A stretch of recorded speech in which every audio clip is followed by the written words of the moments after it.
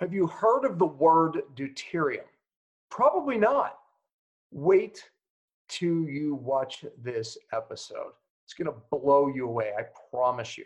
As a matter of fact, you can see in this episode my general curiosity because this is a topic that I heard about a year ago. I'm going to be honest with you. I kind of blew it off as, just another thing, that's coming into our world that really it's small potatoes. Well, I interviewed two doctor and a scientist doctor who is an immunologist whose name is on a lot of studies on deuterium. Yeah, it affects, and he believes is a cause of 75% of disease today. He's done a lot of studies on this. Brilliant. But you're going to realize that this deuterium could be affecting you and your family in a huge way. And it's so easy to actually test and retest and to see what you're doing if it's actually working. Stay tuned for this episode of Cell TV.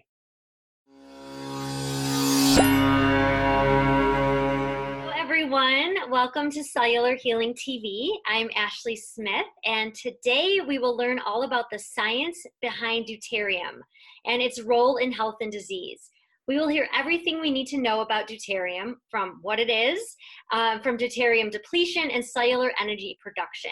We have two amazing doctors with us today from the Center of Deuterium Depletion, Dr. Q Collins, you can call him Dr. Q, and Dr. Ann Cooper. You will also see Dr. Pompa and Marilee's results here live on the show, and you'll learn more about these testing resources that are accessible to all of you. So let's get started and welcome Drs. Q, Collins, and of course, Dr. Pompa to the show. This is Cellular Healing TV. All right, welcome.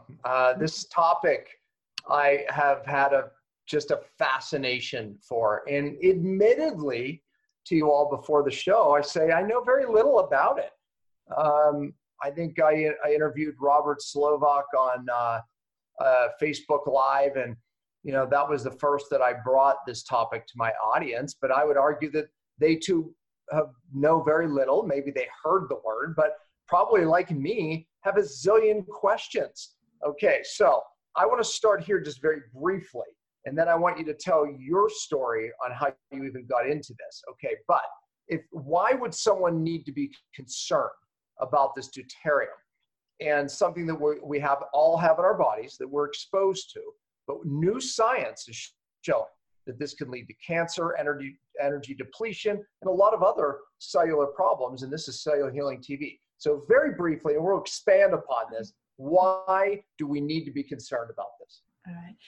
Dan, our body is always trying to create homeostasis with whatever is going on. Deuterium is natural. It's an element. It's an atom. It's basically a larger hydrogen, larger and heavier. And our body is always trying to keep the right amounts in our body. But however, due to our environment and our lifestyles, in the last few decades, we are accumulating more deuterium than our body is designed to handle. We always have all these mechanisms in place to, deplete or to handle the proper amounts of elements or substances such as, potassium in our body. We are losing that ability because we have been overloaded with deuterium. The consequences of the overload, due to the size and heavier weight of deuterium, it actually makes water, and we are mostly made of water. And when the water is made more of deuterium, it becomes a heavier and larger molecule, the water.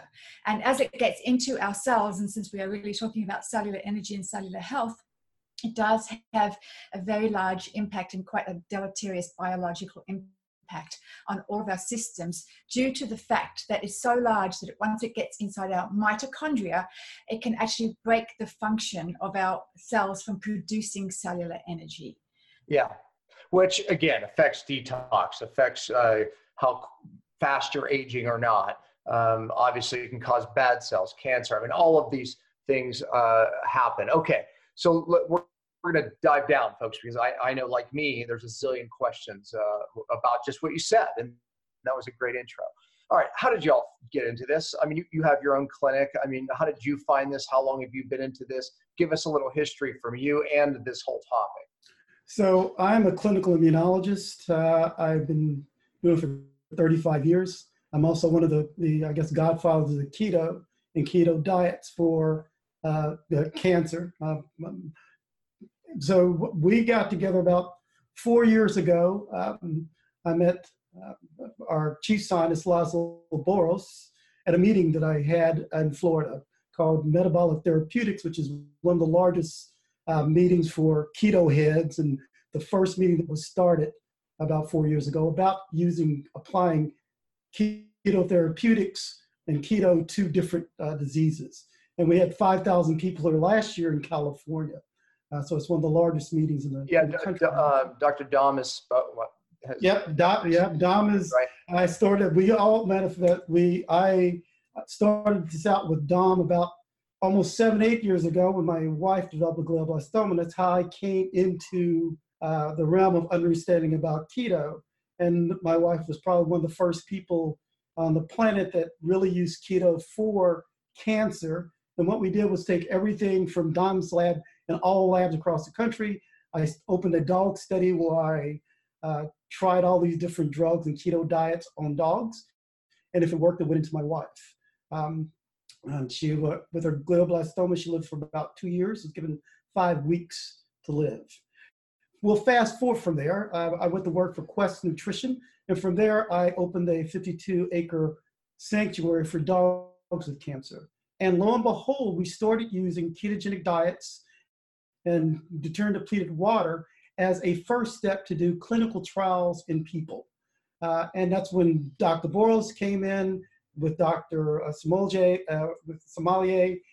in Hungary, who is one of the inventors of deuterium depletion. So unlike a lot of things, we've actually been doing this a total of about 30 years between the three of us, and we've published over 100 papers and treated over 12,000 patients and published 2 books. So I know it seems like a lot of people don't know, but within the academic community, we are the leaders, and a lot of people do know. We teach this at UCLA, we teach it in Washington, we teach it at Penn State, we teach it at a lot of universities now in the medical schools. Yeah, no, exactly. I mean, despite your amazing efforts, if I asked 10 people right now on the street, they would look at me like, huh? Listen, if I asked 10 people about keto, they'd be like, I heard of it, I just don't know what it is. So it is crazy. You're so right. Matter of fact, keto, we have to always laugh when I tell Dr. Cooper, because nobody knew what keto was. And when I worked for Quest, they said, well, what do you want to do? I said, I want to make keto famous in 4 years. And 4 years now, it's now #1 search topic on Google. So so we're hoping that. I said that about fasting in the 90s. And oh, gosh. I couldn't get anyone interested. Now, finally. Yeah, I love fasting. I mean, I really do. It's a fastest way into ketosis. But anyways, so, okay, let's give a little history here of, I mean, you said a lot of terms that people are going, wait, so what's good? A lot of deuterium depletion, deuterium depleted water, deuterium depletion. So give us a history about this. It sounds like it came out of Russia, but, give us a history of this and where we're at today. Well, deuterium actually was used in the nuclear energy, or not a nuclear bomb industry. That's where it came from, making nuclear weapons. And that was with Russia, China. And if you find a lot of places where deuterium depleted water is coming now from, it's from former facilities in the communist countries that had them. Then in the early 70s and 90s, Gabor helped with the Romanian Academy of Sciences. They built the first deuterium depleted water facility that had nothing to do with nuclear. So they needed to deplete the deuterium out of the water for the nuclear facility, the process, etc. That's the thing that causes that bomb, right? The fusion. Right. So is it safe to say then, all water has some level of deuterium, otherwise we wouldn't be trying to deplete it of it. Right. Okay. The average water has 155 parts per million. Okay. So for every million hydrogens, there are 155 deuterium. Okay. All right. So some water obviously has a lot more than others. Right. Okay. Yeah, and that depends. And it's really interesting that you asked that, because it depends on where it's taken. Water at the top of a mountain and the ice has lower amounts of deuterium. Waters in valleys and in oceans have higher amounts. Waters around the equator have higher amounts. Waters at the poles have lower amounts. And that's not only deuterium, that's deuterium also in the water, but also in the atmosphere, in the humidity. And so, okay. So I would argue like this, okay, like heavy metals, right? We're always going to be exposed to some degree, right? And, you know, can't avoid it. Heavy metals are in the air, right? I mean, heavy metals are in food. I mean, if you analyze heavy metals on broccoli, there's going to be some level because it's in the soil. So the point is it's similar to that, like deuterium, meaning that the body, you know, if it's less, you know, if it's a normal amount, the body, a healthy body gets rid of it. Otherwise it could bioaccumulate. Well, actually, no. So deuterium is not a toxin.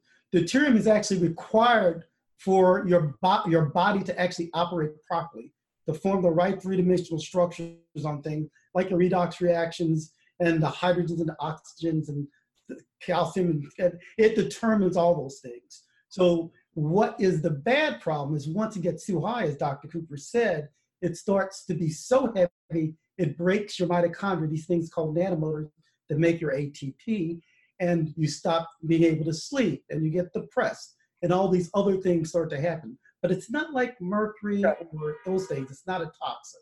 All right, great. Yeah. So just when it accumulates to a certain level, then it becomes a problem in the cell. Yes. Because you said it's heavy. Okay, great. That's a great answer right there. So no, here's the next question. I think the logical question is well, what became the problem? Meaning that it's naturally in the environment. Our bodies function with a certain amount of it. Why all of a sudden are we bioaccumulating or having too much? It's not really all of a sudden. It has accumulated in our bodies more and more over the last few decades. It has to do with... Well, I mean, that's kind of all of a sudden. Yeah, okay. But compared to our great-great-grandparents, okay, there's quite a bit of difference in the health status in the world. And a lot of it does have to do with the foods that we are consuming. There was really very low processed foods. There wasn't potato chips around for them to grab into at those days. Mostly it was, they ate naturally. And also there's always been stress in the world, but I think in the last few decades, particularly in the last decade, the technology and it's just a low grade chronic stress where people cannot relax as well as they used to. And it really is impeding their REM sleep. And REM sleep is a natural deuterium depletion method. And it's also accumulating in the atmosphere, what we're breathing. And the problem with it, once we get too much, it does, not only does it cause problems when it's in our system, but it does slow down our own natural mechanisms for removing it. Therefore, the more you're exposed to, the less you can get rid of, therefore the more you're exposed to. And it's going in that kind of adverse downhill direction, and we need to switch that around. All right. So doing a test to see where you are, that's kind of where I wanted to start. Matter of fact, let's share my test. Ashley will help us with that. And then you can kind of teach from that, just to give people an idea. And obviously my viewers and listeners know, hey, I do all these biohacks. I've been eating a very, very healthy diet for a long time. However, I was still suboptimal despite my efforts. Not that I was making no efforts to make my deuterium levels better. This was just me living, right? So I started with the test just to see where I was at. So that way I can say, okay, great. I'm going to do some things to try to deplete it. And then I can even bring you on to a part 2 show. I love doing that, by the way, doing something and then, doing a part 2. Okay. So walk us through the test, my results. Okay, go ahead. Okay, so I see the breathy test. And by the way, some people are just listening to the download, the audio. So try to play like it's radio too. Try to be as descriptive as you can. Okay, so I've got breathy both times. Yeah, go ahead. Go ahead. So I see that your breath test is 141.8. And by the way, we measured with the test. We did breath and we did saliva. Yes. So this is the breath portion. Yes. And then the saliva component is, where am I reading? Oh, there it is. You're doing it for me. Thank you. Is 146.3. So we always look at the actual numbers, but what's also important is to be able to compare those two numbers to each other, because we want to know what your load is in your tissues. We also want to get an indication of how well or unwell, your own natural mechanisms for removing deuterium are working. So we can compare those two numbers together. Okay. And we get a lot of information just with those two numbers. We call it the D factor. That's your ability to remove your own deuterium, which we have many mechanisms of doing. And it kind of gives you a number on that as well, right? Yeah. Yes. Okay, so scroll down, Ashley, and then we can take a look at that. Okay, this is not what I was talking about. This is the ATP production factor. So there is a relationship between your deuterium levels and your ATP production. As I explained before, it has an effect on your cellular energy production. And we do see those numbers change very, very well and rather quickly once we get people on a deuterium depletion program. Okay, we're going to discuss that program, folks. But just so you know, greater than 51.3 is where you want to be, correct? So yeah, when you really look at this, let's go. Here's what people, when you read this, and I'm glad you're bringing this up. We really use this as a baseline to see where people are. And what this shows for you, you're in pretty good shape. Now, what we do is look at a lot of other things, breathing, how you breathe, what you do every day, how you sleep, to see how we can get that better. But you're exactly right that you're in that range to where you're in that okay range, as long as you don't have cancer or metabolic disease. If there was something there, then we'd really put you on a program to try to get that lower, to get more energy, those reactions to start working, your cellular membranes to start working better. So that's how it starts. And then, okay, scroll down again, Ashley. This is what we were talking about, the difference between the two numbers.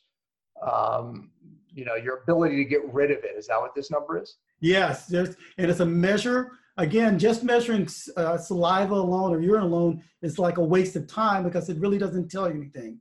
What you want to know is from the breath, which is a marker for how much is in your tissue, how much is in your brain, how much is in your lungs. That's what this is. That's what the breath is for. So you want to know how much is your body's able to take in and how much is able to get out. And that's this percentage here. As you can see in yours, you have a very low, your ability to deplete is lower.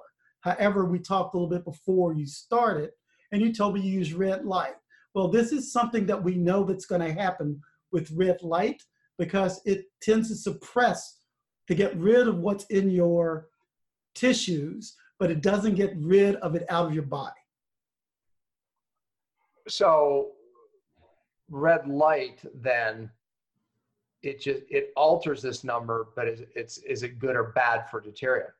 So it gets it's good because what it allows you to do, it allows less deuterium to be in your tissues, break the mitochondria, right? But what we'd have to do is to fix a couple of things about fixing. So now you can get rid of what extra stuff that's coming out, could get out of your body, so you would see even a lower saliva number. I got it. So, right. So the red light, I do it, it moves it out of my tissue. But now we have to help it all the way out of the body or just take in less. Am I correct? Right? Okay. That is it. All right. Okay. So, and by the way, interestingly, we don't have time to show my wife's, but it was almost identical. Mm-hmm. Okay. Two people eating the same food, living in the same house, living the same lifestyle. We both do red light.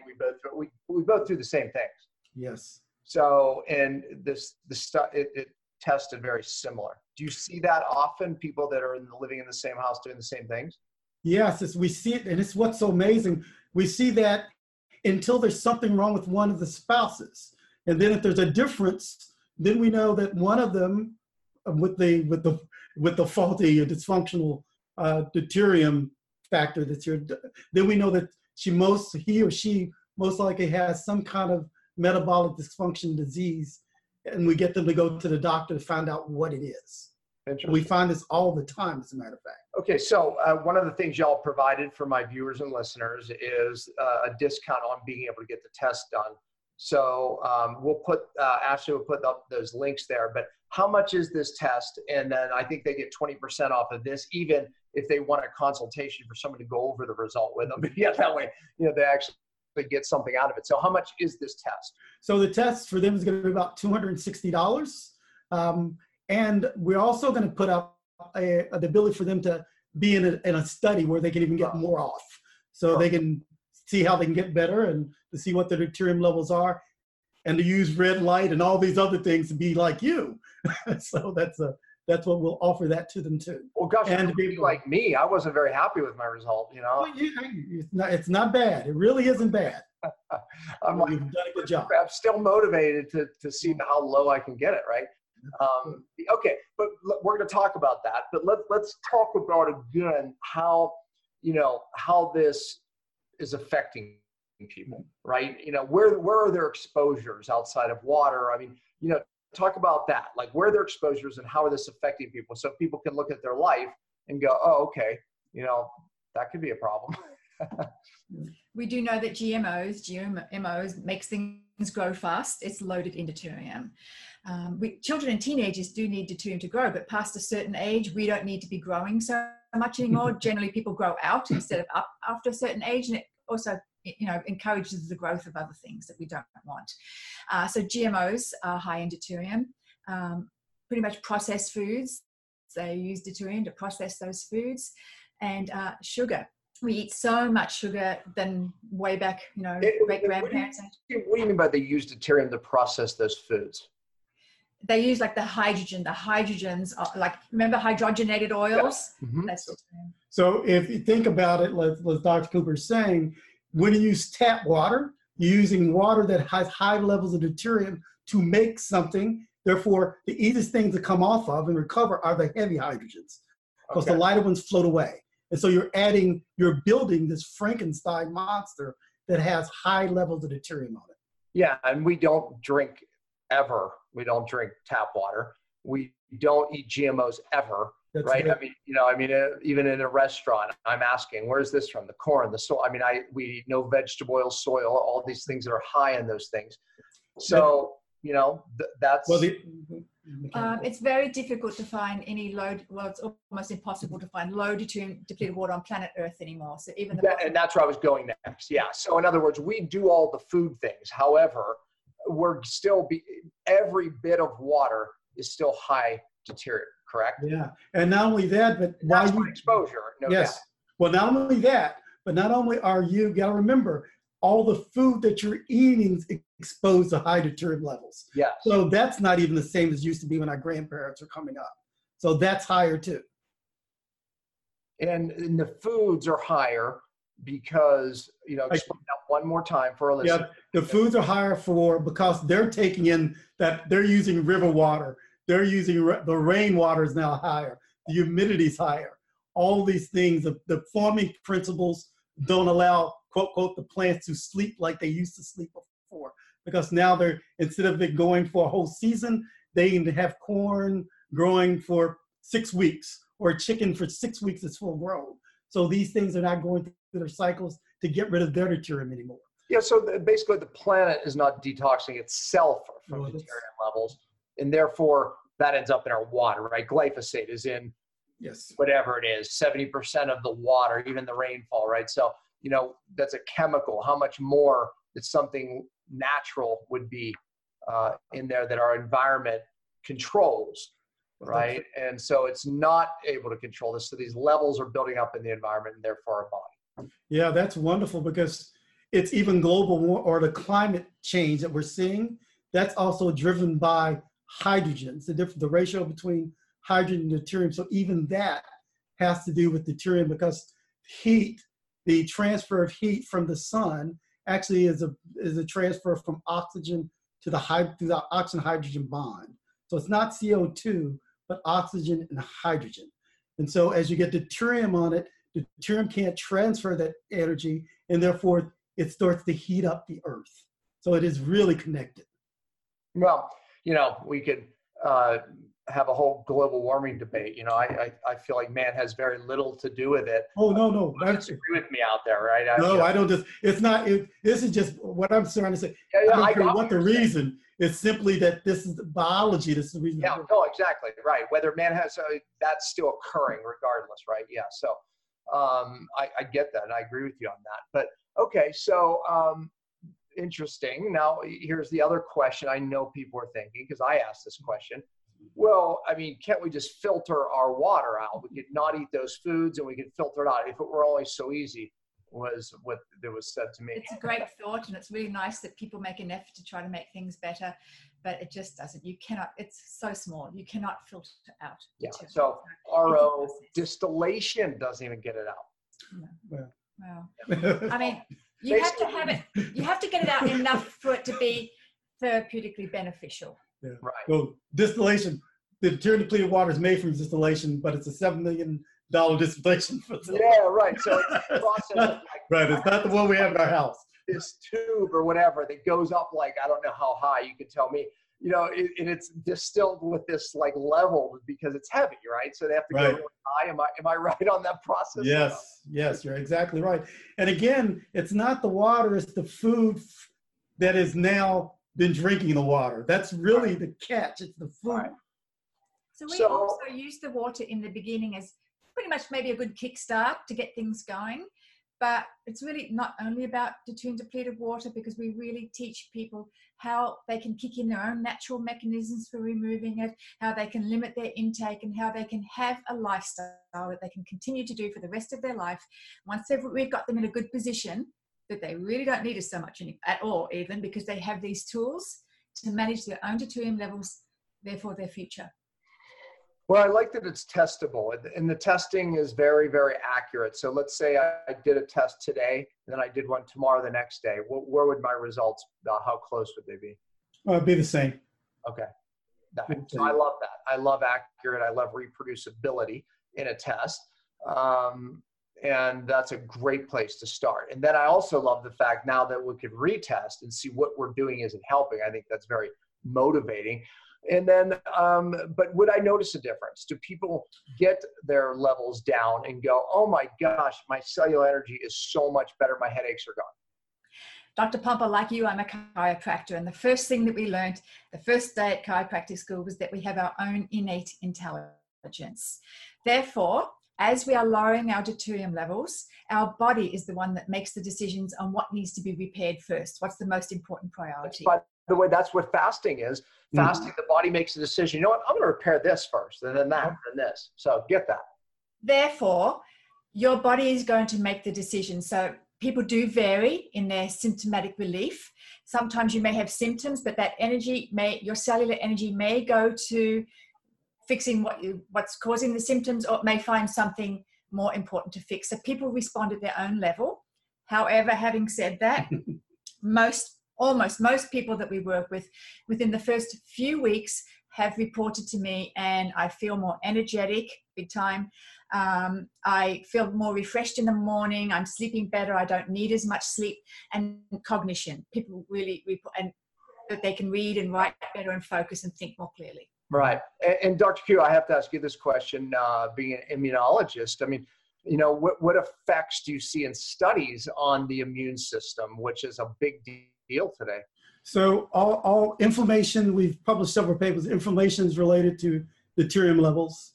All these, the honing and of the immune factors, all the three-dimensional structure of all, once your deuterium levels are high, the three-dimensional structures of all your cytokines are changed, and therefore you start to see differences there. Oncogenes are turned on and off depending on your deuterium levels and ATP. All these things you already know, but you know, it's the foundation. It's simply the foundation of biology. It's highly effective, and that's important because you did segue to something really nice, and that is, at the end of the day, our focus on cancer. While we can talk about energy, what's really neat is that while it makes normal cells gives them much more energy, it takes away the energy of cancer cells. So cancer cells need deuterium to grow, and without it, they're done. And there's actually studies showing that the cancer cells need deuterium. Obviously, you've been through every study almost, if not all. We wrote most of them. So. Yeah, and I was just going to say that. Or have you been involved in at least most of them? So, but yes, I mean, that's exciting. You know that. Okay, so what conditions, cancer being one of them, obviously, you know, is deuterium directly correlated to, that you think, listen, the rise in cancer is absolutely affected to the rise in deuterium levels. Do you believe that?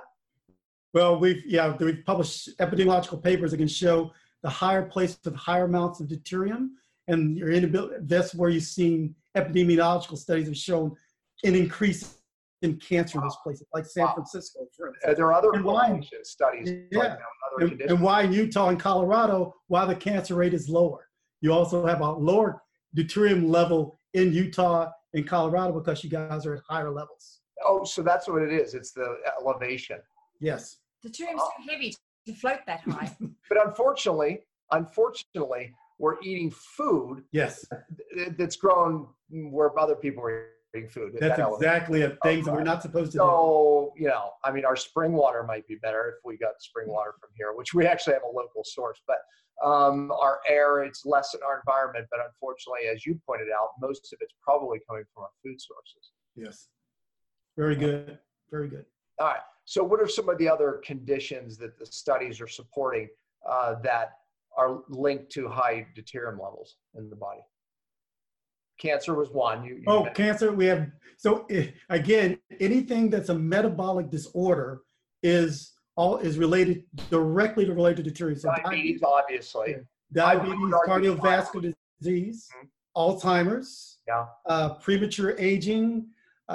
We're even working with the state of Ohio on the opioid crisis. So depression, anxiety, all papers have been published on all of these things. It's just, it really sounds like Windex, but it is at the base because it's just hydrogens.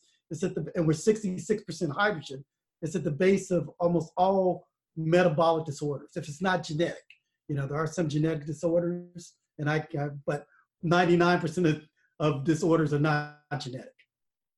What percentage would you say deuterium is related? And I know you don't have an exact number. This is just your opinion, just not to step outside of clinical data. No, that's here. I'm not afraid to say that if it's mitochondrial dysfunction, it's deuterium related. And there's very little doubt about that. So if you take the biggest scourges of not only this country, but on the world, and you say 75% of those people die from these diseases, 75% die because the deuterium levels are too high. Wow. I mean, that's just fascinating to me, right? And how easy is it? And we're moving into this next topic because I know my viewers are like, okay, what do I do, right? How easy is it to change that number on that test? And how long will it take for someone who's even worse than me to get in a safe range? This is what people love to see because generally within the first 4 to 6 weeks, they can come from a rather high range to close to or into the desired range. The deuterium depleted water really flushes out that deuterium to enable your body to work properly. So it happens quickly. So the deuterium depleted water acts like a magnet, a chelator, or how does it work like that? This is how I explain it. If your car engine were to end up with very thick, luggy oil in it, your motor can't go. You can't get anywhere. So you would pour thin oil into it. So essentially, you're full of this deuterium, heavy water. You're going to put low deuterium water in to flush out that heavy water. All right, I like the oil analogy. Yeah, men like that.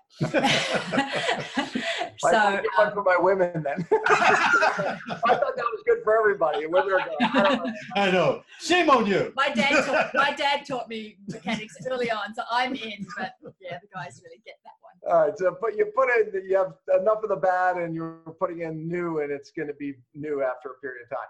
And then it's like going to the gym. You go and you gain your muscle. You don't want to stop.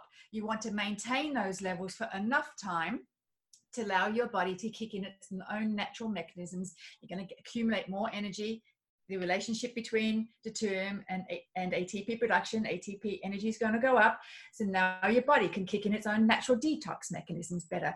It's going to be able to extract nutrients from your food better. You're going to be able to function as you did when you were younger. The longer you maintain these deuterium levels until you get to a point where we can start weaning people off the deuterium depleted water. And by doing all these other modules, we call them lifestyle factors, the more we encourage people or the more motivated people to get these other factors, they can let go of the water and just get tested once a year and then determine what they need to do or not. Okay. Yeah. So, well, let's talk about all of the things that we need to do. Like if we had okay, here's the program.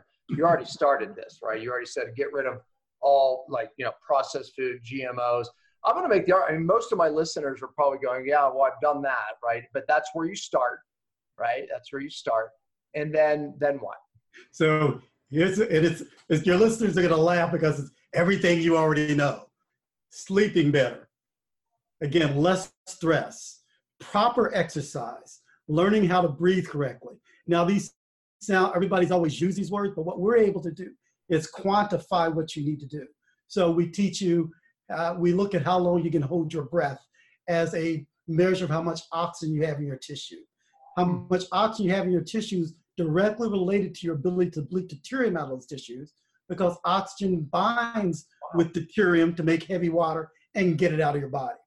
Sleep, the same way. We can look at your sleep and see if you're REM and deep sleep, fix those, that starts to remove it. Matter of fact, just people doing deuterium depleted water, a couple of our little modules, their sleep starts fixing itself. So we have people that were insomniacs, that can't sleep, that have sleep apnea, that reverse that without doing anything. It's deuterium related, it's not a physical thing. So the water helps. And of course, my viewers and listeners right now are going, well, how do I get this water? Where do I get it at? And that's a problem because, it's not cheap to produce this water. Am I right? And then it becomes, well, I can't drink all of my water from that because, I don't have enough space in my house. No, that's good. Here's what we tell people. And I thank you for that question. Again, deuterium depleted water is an easy way, a great band-aid to get down. Most people don't need to spend the expense of using deuterium depleted water. Okay. We can show them how to get up, how to breathe, when to go in the sun. All those things you already teach people, but we can put it to an exact science, right? That's what we offer, to use these different tests to say, this is when you need to do it, this one it works for your body. We can look at your cholesterol and say your cholesterol is deuterated. Let's get your cholesterol, get the deuterium out of your cholesterol, and therefore now you can make vitamin D, you can make estrogen, you make testosterone, you make bile, all these things that you couldn't do before. So yes, the deuterium depleted water is available. Quite personally, I think it's really important for people with cancer and metabolic disorders first, and secondarily as a hack, great, use it for a little while, but only use it for a little while because you don't want to set your body up to where it's dependent on the water and you're not doing the right things to fix yourself. All right, well, and I appreciate that answer because again, my viewers are like, I can't afford to buy deuterium bio. Okay, so it's a good place to start. If you have an illness, definitely a good place to start. But all of these other things really matter most. So again, we actually make this deuterium depleted metabolic water in our cells given the right circumstances. So we are teaching people that eventually, you'll be making this deuterium depleted water where you won't be so thirsty. You won't even have the need to drink, your higher levels of deuterium depleted water because you're going to make more of your own. Right. Okay. So now here's the thing, right? So name some other biohacks, right? Red light therapy, you said, is a really good way. What about, there's different types, right? There's red, there's near infrared, there's far infrared. Do studies show which one's better for this?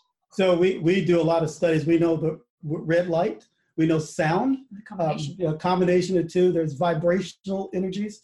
All these things travel through water. And that's what, as you know, it travels through water. And that viscosity of the water is changed by the level of deuterium that's in it. And that's really just the way to think of it. If it really is, when Ann says thick, gluggy oil, that's not a bad way of thinking about this. It's just not as thick and gluggy, but it really is thicker, and that little bit keeps those light rays from getting into your skin and getting onto your receptors and getting to your gut like they should be able to getting to your brain so your brain can operate better. So indeed, we are vibrational energy, and you don't want to slow that resonance down. You want to raise it up so you can resonate at a higher level, and you can do that because sound and light moves via a frequency, a resonance, and if it's bumping into deuterium, it's going to fragment that and break it down. So as we lower your deuterium, you benefit so much better from all of these other biohacking methods because it can not impede it. Okay. So what would you say for someone like me to lower my deuterium levels? Because my viewers and listeners are people like me. What would you say? Yeah, here's what you need to do. Because, I mean, my REM sleep, I measure my sleep, my deep sleep, right? I mean, I get well over 2 hours a night on REM sleep. I can prove that in a second, but I have my little thing. I get a lot of deep sleep. You know, I average probably 2 hours a night in deep sleep. And then I even get more REM sleep. So, okay, that's good, but yet my levels still weren't perfect, right? I do red light every day. I'm out in the sun a lot. I mean, I purposely do that. I exercise. I don't eat processed foods. What do you tell me? So I think the first thing we'd probably start with you is breathing, is learning to seeing how you breathe, how long, what is your oxygen content of your cells, of your muscles. I mean, when I compare myself, my son can hold his breath for 3 to 5 minutes at times, right? If he does like breaths first, he can go longer, but just off the cold, I can only hold my breath for maybe a minute and a half. Yeah, and that's interesting because, yeah, but when we talk about breath holds, we're talking about on exhale. So that's the big difference is you want to get it all, what you're trying to do is get it all out, and then how long you can hold your breath on the exhale. Oh, I've never tried that. I always breathe in and hold my breath. Yeah, I mean, that's what's so needed. It's not measuring lung capacity, but your ability of what's left in your tissues after it's gone. Yeah. And so really, that's what we start working on first. So what's a good number there to exhale? So if you look at this, we try a good number is 45 seconds. Anything lower than 45 seconds, and like most cancer patients can only hold their breath for 10 seconds, almost like hyperventilating diabetes patients, obese patients. And if you can get up to a minute and over a minute, that's where we see our professional athletes and our Olympic gold medalists. We had 6 Olympic gold medals last year, or last Olympics. And so they use this as a true biohack at the top of athletics. So okay, so let's talk about that. You said on me, breathing would be a big deal, a big addition. What about hyperbaric? Hyperbaric oxygen. Mm-hmm. Yeah, so both ozone and hyperbaric oxygen do actually help remove deuterium because, again, it forces oxygen into you. It's better on hyperbaric oxygen therapy at atmospheres that are greater than 1.9 or 2 atmospheres. Yeah, which makes a problem because those machines aren't as affordable. Yeah, I mean, it really, there's no doubt about it. But what we use it for, we use it different than most people. Again, I think we wrote a paper some time ago on ketogenics and hyperbaric oxygen therapy, showing how that worked and how intermittent fasting works with it. That's what dominates. Well, go ahead. But so what you can use that for is to get rid of it in your tissue. And then with deuterium depletion, you don't feed in the bad stuff anymore. So you don't have to do hyperbaric oxygen for 13 and 14 sessions because you just use it almost like IV water to get the stuff out of you because the oxygen binds it. And now you're able to now lower that 5 or 6 points, make it easier to get below 130.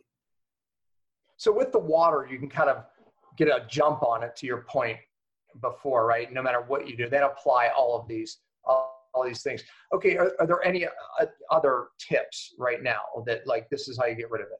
Yeah, I mean, that's what we've actually set up is we're starting, to tell you guys, we've started a new portal, which we call Metabolism, which takes all these markers that you have for mitochondrial dysfunction, and patients or clients can actually follow where those mitochondrial markers are. And so we use a Fitbit watch to track how much time you've been walking and your resting heart rate, your HRV, and we can actually adjust those, even getting your differences between, you sleep great. Now, pretty soon the question is how low is your resting heart rate while you sleep versus your resting heart rate while you're up. Those are things that change in this modern society that we're actually after there to know how to make that greater, that part bigger, right? And therefore your sleep is not only more sleep, but more restorative sleep. That's for one of the, so sleep, it's really, it's biohacking is great, but you have to know what you know of how it works. So we look at things like that. So we work on your resting heart rate. We work on your heart rate variability. We work on skin integrity. We work on gut. When you talk about gut and everybody talking about how the gut works, bacteria take deuterium out of your body. That's what they're for. And so we work with a lot of Crohn's disease and IBS patients because the problem is they can't, their gut's not stable. They can't remove deuterium from their body, and that's why they get this illness for so long. Interesting. What percentage of the population you see the tests come in, are normal, absolutely spot on normal? Very few. And really, go ahead. It's very few, as Dr. Cooper said, but that's probably, let me make sure we tell, because our people are skewed, right? The people that really come to us because they know something's wrong. I would argue a lot of your people are probably in the red zone, right? Because yes. It's just amazing. We can't say this is a diagnostic test, but there's not a day that doesn't go by where we don't get a test in and have to write one of those letters that say, go see your physician immediately. We can't tell you something's wrong, but they need to tell you. Wow, but it's that accurate. When you accurate. Yeah, and what level on that? You said to me that it's the breath that matters most. What level would you be concerned and tell someone to go see their doctor? Well, in a vacuum, we would say things that are over 150 that we start to worry, especially as we have patients that come in over 155, which shouldn't exist. Okay, right? Wow. But at the same time, once you start to look at a whole clinical history, it can actually be lower than that because you have got to see what else is going on. It's really, we've gotten it past an art because we've done so many patients, but it's not just as simple as people think it is who haven't done it before. Would you agree? Yeah. I just want to make sure we say, Dr. Pumper, about the breathing. Yes, cancer patients, in fact, a lot of them have trouble getting to 6 seconds, but I see a lot of patients who start out at 12 seconds. And it does not mean they're a cancer patient. Okay. So that all of your clients don't go measure their breath hold and get worried. But it does mean that they really are very low oxygen content in their body and they probably have some metabolic dysfunction. All right. I rarely do this, but I'm going to do this today. I want Ashley to come back on because I want her to ask a couple questions that are on her mind right now. I'm so intrigued that I really, oftentimes I leave a show like this regretting that I didn't ask that question, or my viewers will say, gosh, I wish you'd asked this. So Ashley, there's so many questions here. I feel like I'm missing them because my brain is processing. Ashley, would you have questions about this? I'm the same way because for me, this is also new as well. And I didn't take a test, but I'm curious when you would think somebody does need to take a test, or do you think it's pretty much appropriate for everybody? This is yours. I think that my feeling is that everybody should have their deuterium levels tested because it's going to give them more power over how they're going to deal with their life. And having deuterium, once you manage your deuterium levels, frankly, all of your other markers may change. So I would rather test deuterium levels first, get that under control, and then do a lot of the other tests. Because I was doing, a lot of testing, functional medicine doctor doing a lot of gut testing, thyroid testing, hormonal testing. And I don't do that anymore because once I learned about deuterium, I really did feel like I was still working upstream. My whole goal has always been try to find out the best way to approach these patients and try to find the best way to get them better. And so many people have so many different things going wrong that we end up testing all over the map. Forget it. I just test their deuterium levels. I give their body the opportunity for their own innate intelligence to kick back in, fix a lot of things, and then I can come in and see what else your body has really not been able, it's so damaged that it needs a little bit of assistance rectifying. And Ashley, you can re-explain what they've given our viewers, 20% off the test. You'll put the links in, right? Yeah, I'll definitely put the links here. There's a few different tests as well as the study that people can volunteer to be a part of as well, which is a really cool opportunity. So yeah, I might actually do that myself. And they'll also be able to measure the water and the food. So whatever they want to do. Yeah, that's right. The water. I mean, I guess like the water you drink for sure, right? I mean, I can test even the spring water that we get versus my RO water that I have. And then, food? I mean, is it the food you eat every day, all the time? Is that the one you'd measure, just random? Yeah. We have some people who just love to eat certain thing and they just want to know. You know, I mean, you're not going to obviously test every food you eat. It's that was my point. Yeah. We've got some people who are just love this certain shake or something, and the powder or whatever they use, and they don't want to give it up, and we'll test it, and then they'll make their own decision. Maybe it's not worth it. It also, make sure I get the other test, because if we do another show on this, which we will, because I'll retest my things, Ash, I want to know what my levels are, and we'll share that. So. definitely. Yeah. And it's the same way you can use the food test. You're asking how to test if one type of, like a place that you get beef or fish from is lower in one place than another place. So it's really quite convenient. So it may sound silly, but there are differences that we measure difference in cattle, for instance, that have a difference of 15 parts per million in the cattle. So you're eating cattle with high deuterium levels is not good for you. It's like, don't do it. But you think you're doing well. Are kids' levels generally lower than adults? No. Because children, as I said, and teenagers need deuterium to grow. I've actually also used this for women trying to get pregnant, having difficulty getting pregnant, very successfully. And but we do watch the mum's deuterium levels, because she needs enough deuterium to pass on for her fetus to grow properly. But also, past a certain age, under a certain age, your children are using that deuterium to replicate and grow. And it's, again, just so people understand, it's a heavier hydrogen, right? That's how your body can actually utilize this. Is there a supplement that you have discovered helps this? So we're working on not per se a supplement. We know that most we wrote a couple of papers now. We know that most medications, for instance, like metformin and berberine, that they actually act by helping to deplete deuterium. That's really what they work. Yeah, that's really what they do. So we actually discovered that one of the what's the one from Gleevec? We published a paper 2 years ago about Gleevec, the miracle CLL, miracle drug for chronic leukemia. And we found out, after they've been charging $10,000 per treatment, that it was simply a combination of Lipitor and metformin. So they were busted. And that was, they simply both act, they have nothing to do with genetics. They have nothing to do with being able to make something on and off in your gene. They simply remove deuterium and work through metabolism. But obviously there's much safer ways to deplete this. Oh, yes. Yeah. That is just it. But what I was just saying, all these things that they try to say is magic about these medicines. Right. I got your point. Yeah. What about molecular hydrogen? These new molecular hydrogens. So the molecular hydrogen is an interesting thing. It is what you put in, right? So if you make this molecular hydrogen from the way they make it, depending on the ones we've tested, don't lower.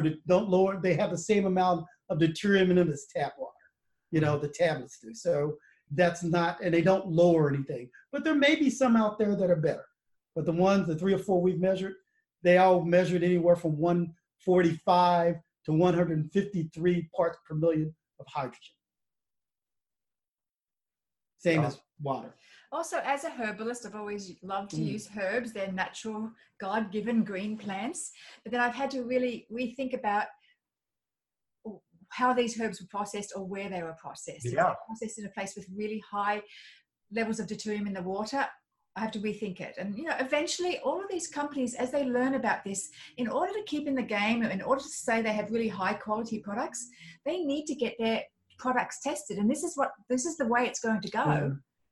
Yeah, I was just thinking, we test like every herb, everything for heavy metals, right? Yes. Which is a toxin, but deuterium not being a toxin, we need to test for, just because there's the levels of the impact it can have. Yeah, and as I answer, and it's important that we actually do this for a lot of different people, including the FDA. And so right now, the FDA and the toxicology department there is actually using deuterium depletion as one of the factors for their safety studies. And so that study is going on right now that we're helping with, and we're hopeful that what they're trying to get to is saying, if this allows your deuterium to go up and hurt your metabolic pathway, that drug can't pass a phase 1 safety study. And we're hopeful that ends up happening. But they're testing it right now. Do you think this will hit the mainstream? To 5 years. 5 years. Wow. There's no doubt about it, because this is a paradigm. Scientists and medicine, all they want is science. Can you prove it? Yes, we can. And more importantly, our cancer patients are getting such better clinical outcomes doing this with standard of care. Doesn't make a difference.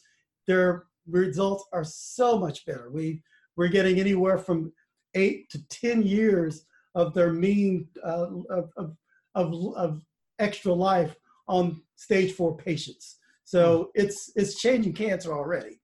I mean, it's changing big time.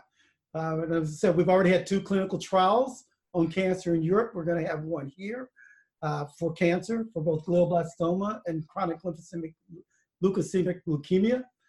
So we're very excited. But we think once you handle cancer and the things we're understanding about sleep and depression and all these things that are coming out of our studies, it's going to affect everything, because it makes it work better.